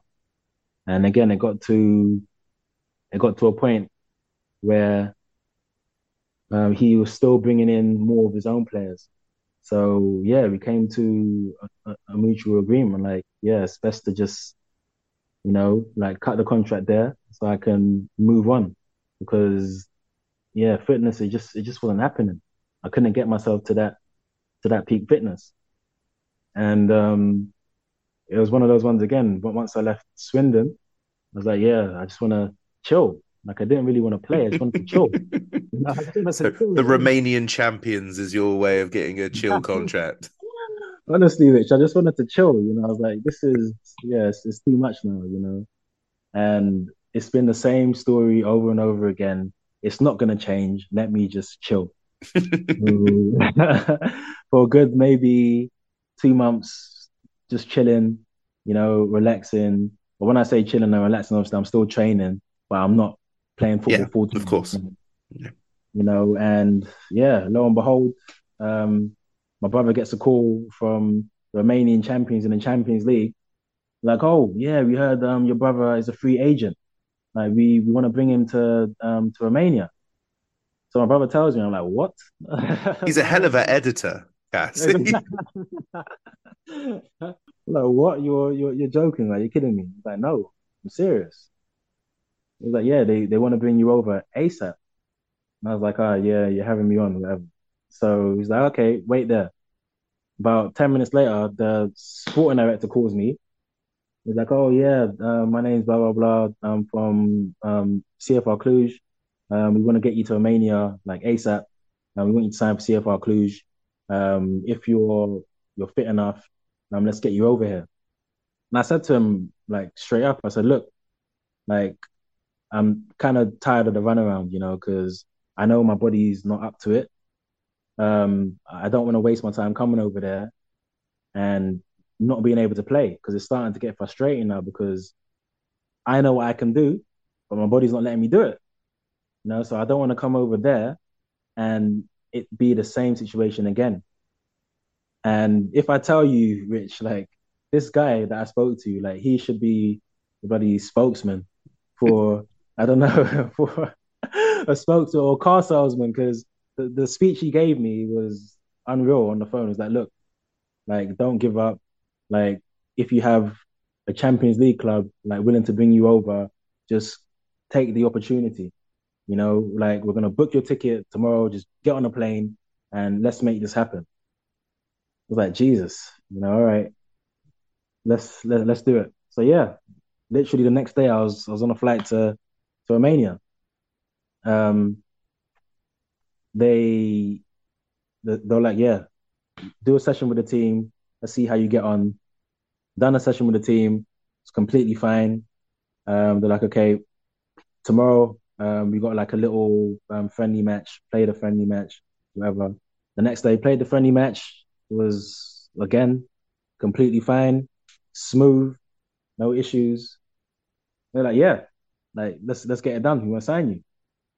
So the difference between obviously some parts of Eastern Europe, it's very they can make things happen that shouldn't really happen, if you know what I mean. And in regards to the medical, at that point, with my quad injury, with my knee injury, there's no way like I should have been able to sign, especially at that point, because I was still rebuilding. But yeah, they can make things happen. So they kind of were like, yeah, we're going to sign you. I was like, no medical? Nope. Where do I sign? Exactly. Where do I sign? I was like, okay, cool. And yeah, literally signed for them. And it was crazy. I've gone from literally just chilling at home in London to all of a sudden I'm going to be playing a Champions League qualifier in a couple of weeks' time. It's just crazy. It's surreal. And that's football for you. And that's one thing I always say to anybody, like all the youngsters that talk to me about football, or when I coach sometimes, some of the youngsters that I coach, I say to them, look, anything can happen at any time. Just keep going because you never know. You actually never know. So yeah, we're about 2 weeks away from our qualifier, the Champions League qualifier. It was 2 legs, which will get us into the group stages. Literally the week before, we played one friendly match, which was a breeze again. Absolutely smashed it, and I'm there with the teammates. I'm starting to feel it again. I'm like, yep, this is the one now. This is the one. I'm actually feeling it. This is actually going well.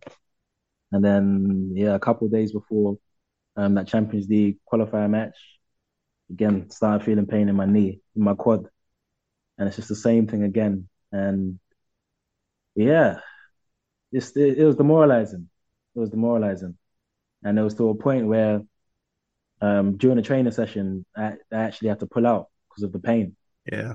To pull out, and the coach looked at me. Was an Italian coach at the time, top bloke, and he really really liked me, and yeah, I had to pull out of the session, and he came and he had his translator because he couldn't speak English.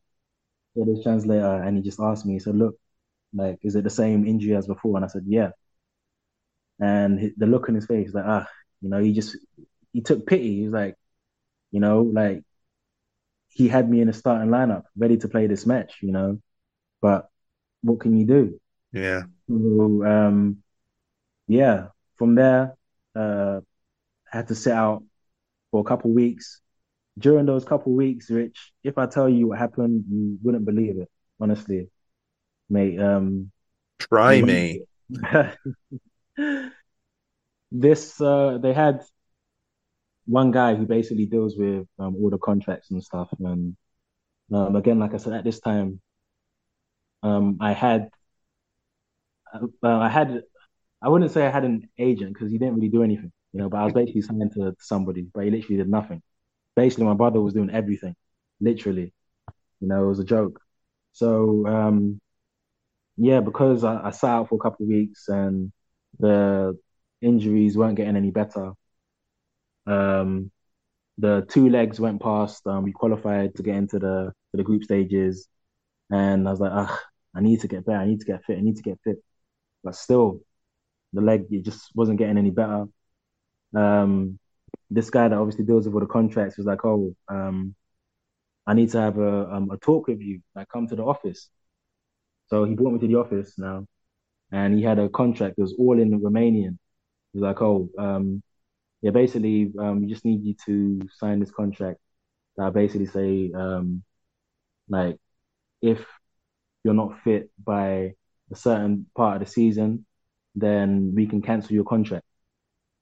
And I was like, nope, I'm not signing anything. Like, give me something in English and wait till my agent comes over. And it's like, oh, okay, fine, no problem. 2 days later, or literally after that meeting, I called my agent. I was like, look, you need to get over here. He was like, I'm somewhere else at the moment. I'm not sure if I'm going to be able to get there in time. I can get there by next week. I was like, really? I was like, okay, you know what? No problem. Just make sure you're here next week. I'm not going to sign anything until you get here. Within a couple of days' time, um, all of a sudden, that same guy that deals with contracts, he brings me into the office and he's like, oh, yeah, I just want to say, like, it's been a pleasure having you at the club, but yeah, we're gonna have to part ways. All the contract stuff has been sorted and whatever. I was like, huh? What are you talking about? It's been sorted. I haven't signed anything. He's like, oh yeah, like it's done. Like it's done. I said, what's done? Wow. He's like, yeah, like the contracts have been sorted. Like, it's already been processed. It's gone to the Romanian FA. We're gonna send you on loan to another Romanian club in the Premier League called Gazmatan. You're gonna stay with them for half the season, and then when you come back, we'll review and see like if you're fit enough to play. I was like, what? Heck no. So I haven't signed anything. I haven't touched anything. So I said, look, I'm going back to my hotel. I'm gonna wait there. Um, I ain't going anywhere. I'm not moving anywhere. Like I signed the contract. You guys still haven't paid me for my first 2 months here. And at this period, they hadn't paid anybody at the club at the moment, at that time. And this is a Champions League club, by the way. All the players, like it was crazy. It was literally a jungle, which like the players, they'll be going to the office every day, like arguing with the board and stuff like that. But still on the pitch, they were still getting their job done. They got them through into the group stages, you know. So yeah, none of us have been paid for 2 months. And then I had obviously my own separate issue with them saying that the whole contract had been done and whatever. And I was like, I haven't signed anything. So yeah, eventually, I told my brother to come out. My brother flew out, um, and he called the guy that deals with the contracts. He was like, I need to come and see you. So me and my brother, we went out to go and see him. He was like, look, like this is the situation now. You can see, like none of the other players have been paid at the moment either. We probably won't have everyone paid till the month after next. But in regards to you, like it's up to you what you want to do. But from our side, we want to send you to Gazmatan, and yeah, at the end of the season, we can see. I was like, nah, nah, it's not gonna run like that. Like this, it doesn't work like that. I've signed a 4-year contract with you guys, and until like I actually sign something myself, I'm not going anywhere. And then it started getting very, very tetchy, as in like um they started doing like little things, as in like when I would come in to the stadium, obviously I had my own locker and stuff. Like they took my number down, my name down from the locker and whatever. Like it started getting really petty, really silly. So I just said to my brother, I was like, look, like I don't need to be here for this. Like I don't need to be here for this at all. At the end of the day, I signed a contract. Like they owe me a load of money. They're gonna pay me that money. I'm not gonna be in a country that, to be honest, like I don't really want to live. I came here for the Champions League football, but it hasn't worked out that way. So yeah, like let me go home and let me speak with my lawyers and just get my money back like that. You know what I mean? So yeah, that's how it all ended with Cluj, just like that. Just like that. Crazy. And things are winding down now here for you. I mean, you have a spell with Vasas in Hungary. Again, you only play a few games, but majority of them you play the full 90 minutes, and then you go to Bulgaria and Ita, you only play 2 games, but again, they're 90 minutes, and then we go through that cycle, don't we? Yeah, yeah. Again, it's one of those ones where after Cluj, um, again, I was like, this is long. I don't really want to play anymore. But these clubs came and like, look, just come and play with us, even with your injury. Like, if you any games you can play, just come and play. And again, like it's testament, and it shows that because these are Premier League clubs, they're all Premier League clubs. Bashas, they just the year before I went there, they were in the Europa League. The club in Bulgaria, that team the year before they were in the Europa League. These are top clubs, and they recognize they're like, yeah, this is a top player, but he has injury issues. But they're still like, look, just come. Like when you can play, play. If you can't play, you can't play. And that's just how it was. So that's where the clubs that I did go to, you can see like it's just uh one game here, one game there, 90 minutes here. Like it's all over the place, and it's all because of injuries. So with the Bulgaria team, um, after those couple of games, again, they wanted me to stay. They're like, look, continue playing, but I was having so much pain in my leg. I was like, you know what? I made the decision. I was like, look, this enough's enough, you know. And I spoke with sporting director and the coach, really good people, and they're like, look, like just stay. Like we're telling you, like you can play as you go. Like if you're not feeling it, you don't have to play. But when you can play, play. Because when you do play, you help the team. I was like, look, like I've been through way too much now, and I've got to the point now where I know like it's time for me to hang up my boots, and I took that decision. Mm. And yeah, and from there, yeah. Well, at this point in many footballers' career, that's it. The end, the full stop is here, and they go into coaching, or if they're lucky, or they look for careers outside of football. And what happens now, and this is a 10-year process in its own right, the journey to Ted Lasso. Yeah, yeah. I never thought I got to say that in a Swindon Town related podcast, but yeah, here we go. Yes, yeah. So yeah, like you said, Normally when we retire, when footballers retire, the go-to is coaching, managing, whatever, And the first thing I done was when I got my coaching badges, So got my UEFA B.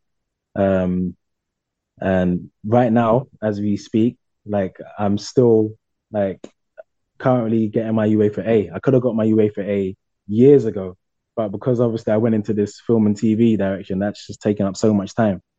So yeah, literally after I finished my UEFA B, um, one person that I knew like very well, like who works in like the film and TV industry, she was always like, oh, like maybe you should get into, like I don't know, film and TV. I was like, what are you talking about? Like, it's completely different worlds.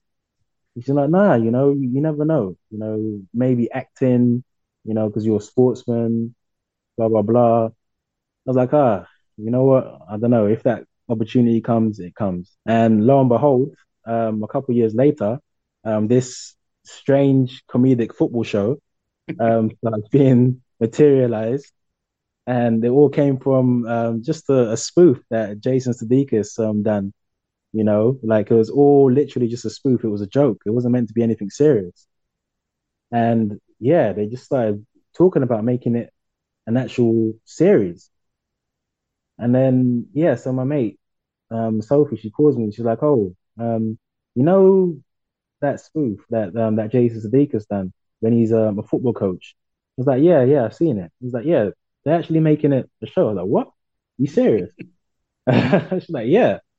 She's like, "It's actually serious. Like, there's going to be a team, and they're going to be in the Premier League, and blah blah blah." And I said to her a couple of times, like, "You're pulling my leg, aren't you?" She's like, "No, I'm serious."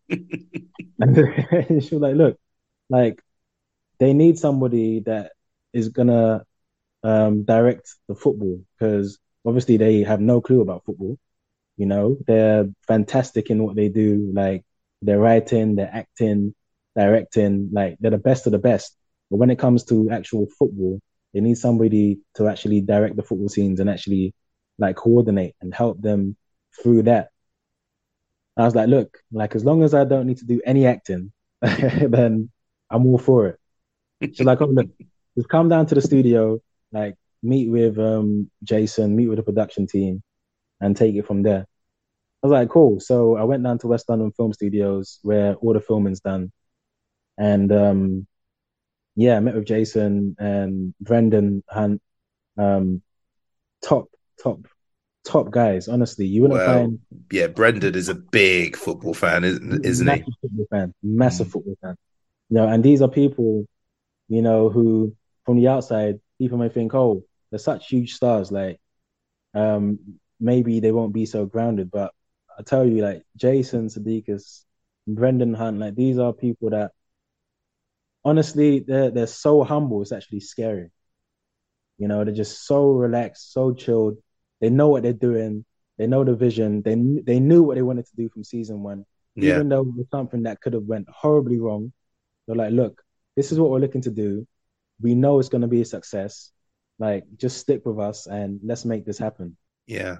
You Yeah. know, I mean, so, I won't lie. I've been a huge fan of Sadiqis since he was on Saturday Night Live. So yeah, to have this podcast now have a link with Sadiqis in conversation is very, very funny. But it must be quite demanding because one of the worst things about football in film and on television is that when you watch the football, it's rubbish, isn't yeah, it? And yeah, to get to the standard where they want you to get the audience. I mean, nobody's watching these games. Go, he looks quite useful. He's a Premier League player, what have you. But to make actors who aren't footballers look like footballers can't be easy. yeah, yeah. It's not easy at all. It's not easy at all. And the the funny thing about it is originally, like I said, when I first met with them and they spoke to me about it, and I was like, okay, this will be tough. I know it will be tough. Um, but what ended up happening is there's a company called Sports on Screen, and they're usually the ones that over the last, say, maybe 20, 30 years, they've been doing like anything to do with football in film and TV, all the commercials, whether it be Nike, Adidas, or whatever, they've been doing most of it, like they've been doing most of it. So um, Apple TV were like, you know what, let's go with the people that have been doing it for all this time because we're a new show. Um, let's go with people that are tried and tested with the whole football situation, So yeah, after having that initial chat with them, Apple TV were like, you know what, let's just go with them. So for season one, what a lot of people don't know, for the football itself, I didn't direct that. I didn't choreograph that. I didn't do any of season one. So for me, I looked at it and I watched it, and I don't want to say too much about it, but I knew what was gonna come. I knew exactly what was gonna come after watching it. I was like, okay, I've seen it now. I know what's gonna come, and exactly what I thought was gonna come is exactly what happened. Literally, when they're like, "Yep, so many fans have taken to it. It's gonna be a season two. The budget's even bigger." I was like, okay, I'm gonna give it a couple of days, and I knew exactly what was gonna happen. After a couple of days, I got a phone call, and they're like, "Yep, Cass, we want you to come in and take over the football season two." And that's exactly what happened. I came into the studio, saw Jason and Benjamin again, and they're like, "Yep, like this is your time. Like, do what you need to do." And from there, I changed a lot of things around. First and foremost, I brought in my own players. So obviously, the Richmond team, they play against a load of different teams in the show. Yeah. So I brought in my own players. So guys that I've either played with, guys that I've played against, guys that I've coached. I brought them in to be the other players. So I knew them personally. I know they can all play football to a high level. That'll bring the standard up of the football. And then what I also did was bring in a different type of method. So with the actors themselves, I'll do one-on-one training sessions with them. So whenever, say, Phil, Jamie Tartt, he had a certain scene that he needed to do, I'll make sure I take Phil for a couple of days. So we'll go through that scene, practice the techniques, practice the moves, practice the drills. Same whether it be Tahib, Sam Basanya. I'll take Tahib and I'll be like, okay, this is what you need to do. Let's train for a couple of days to make sure like they get into the rhythm of it. But at the end of the day, like these guys, like they're quality lads. Like they want to make sure they look the best on screen as possible. So they were willing to put in that time. They were always willing to put in that time. Same as Cristo as well, Danny Rojas. Anytime he had a scene, I say, Cristo, come on, let's go and train. And that's how we kind of configured it, along with all the rest of the lads. We configured it like that to make sure that we picked up the football, made it look much better. And yeah, from season two, that's how it all took off. It's just gone a little bit crazy, hasn't it? I mean, they were in the White House a month or so ago, weren't they? It's insane. Yeah, it's in America, honestly, Rich, in America, the show it's the number one show in America. Wow. It's absolutely it's nuts over there. They are Ted Lasso nuts over there. They're obsessed with Ted Lasso, So over here, because not a lot of people have Apple TV, but it's starting to grow. Little by little, you can see it starting to grow, But in America, it's literally the number one show, and people just absolutely love it. Like I can't speak highly enough of the cast. They're just amazing people, and I think the reason why the show has done so well is because of how harmonious everybody was together on set. Everybody's just so humble, from top to bottom, different departments. Hannah Waddingham, Juno Temple, like they'll always come, like say hello to people, hug people. You can talk to them like they're just normal people. That everyone was a big family. Everyone is just a massive, massive family. And that's what makes the show so special. Like what you see, like the warmth in the show, that brings everybody together, that brings the viewers together.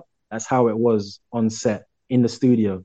Like it was just so harmonious, and that's why the show is getting the success that it is. It is, and it's well deserved. Yeah, I bet NBC are kicking themselves that their characters went elsewhere, didn't they? But oh, what a journey we've been on over the last couple of hours, Cass. That was absolutely incredible, and from those sort of small, humble beginnings all the way to, well, shall we call it Hollywood? Let's call it Hollywood. That was amazing. Cass, thank you so much. No worries at all, Rich. Honestly, it's my pleasure. Like I said to you at the beginning, it's always important, especially for the fans to know like the ins and outs and what goes on behind closed doors in football, because they don't really always get the chance to have that luxury of knowing like what's going on behind closed doors, and fans deserve that, because they need to know, and it's important for them to know. So for me to give that to some fans, for me that's it's a pleasure for me. Good run by him, and now that's goal. The Low Strangers is an independent supporters podcast. Views given do not reflect those of Swindon Town Football Club or their official partners. The music is provided by the great Matthew Kilford, and the podcast artwork was designed by Matt in Singapore. What a guy. Thanks for listening. Come on, Swindon. Has a bubble. The TalkSport Fan Network is proudly teaming up with Free for Mental Health Awareness Week this year. As football fans, we often pride ourselves on knowing everything, from which substitution can turn the game around to the quickest route home to beat the crowds. However, when it comes to discussing feelings with our friends, we might not always feel as confident. That's why we're here to equip you with the right tools so you can reach out to those who can help. If your mates are struggling, let them know that the Samaritans are free to call on 116 123. That's 116 123. They are there to listen without judgment or pressure, 24/7, 365 days of the year. Let's all take a moment to talk more than football. Hi Ellis Pod fans, it's JR here. If Swindon players were McDonald's items, who would they be? We've had lots of Big Macs like the legendary Alan McLaughlin, Harry McCurdy, or even Steve McMahon. Perhaps you'd prefer to channel the power of McPlant like Darren Ward, or maybe 5 chicken selects, one to enjoy for each time Ben Gladwin joined. Yep, there's one spare, but there's still time. And you don't need Super Scouts or data solutions to get your hands on any of these. McDelivery through the McDonald's app brings them all to you. At participating restaurants, 18+, serving times, delivery fee and terms apply. See mcdonalds.com.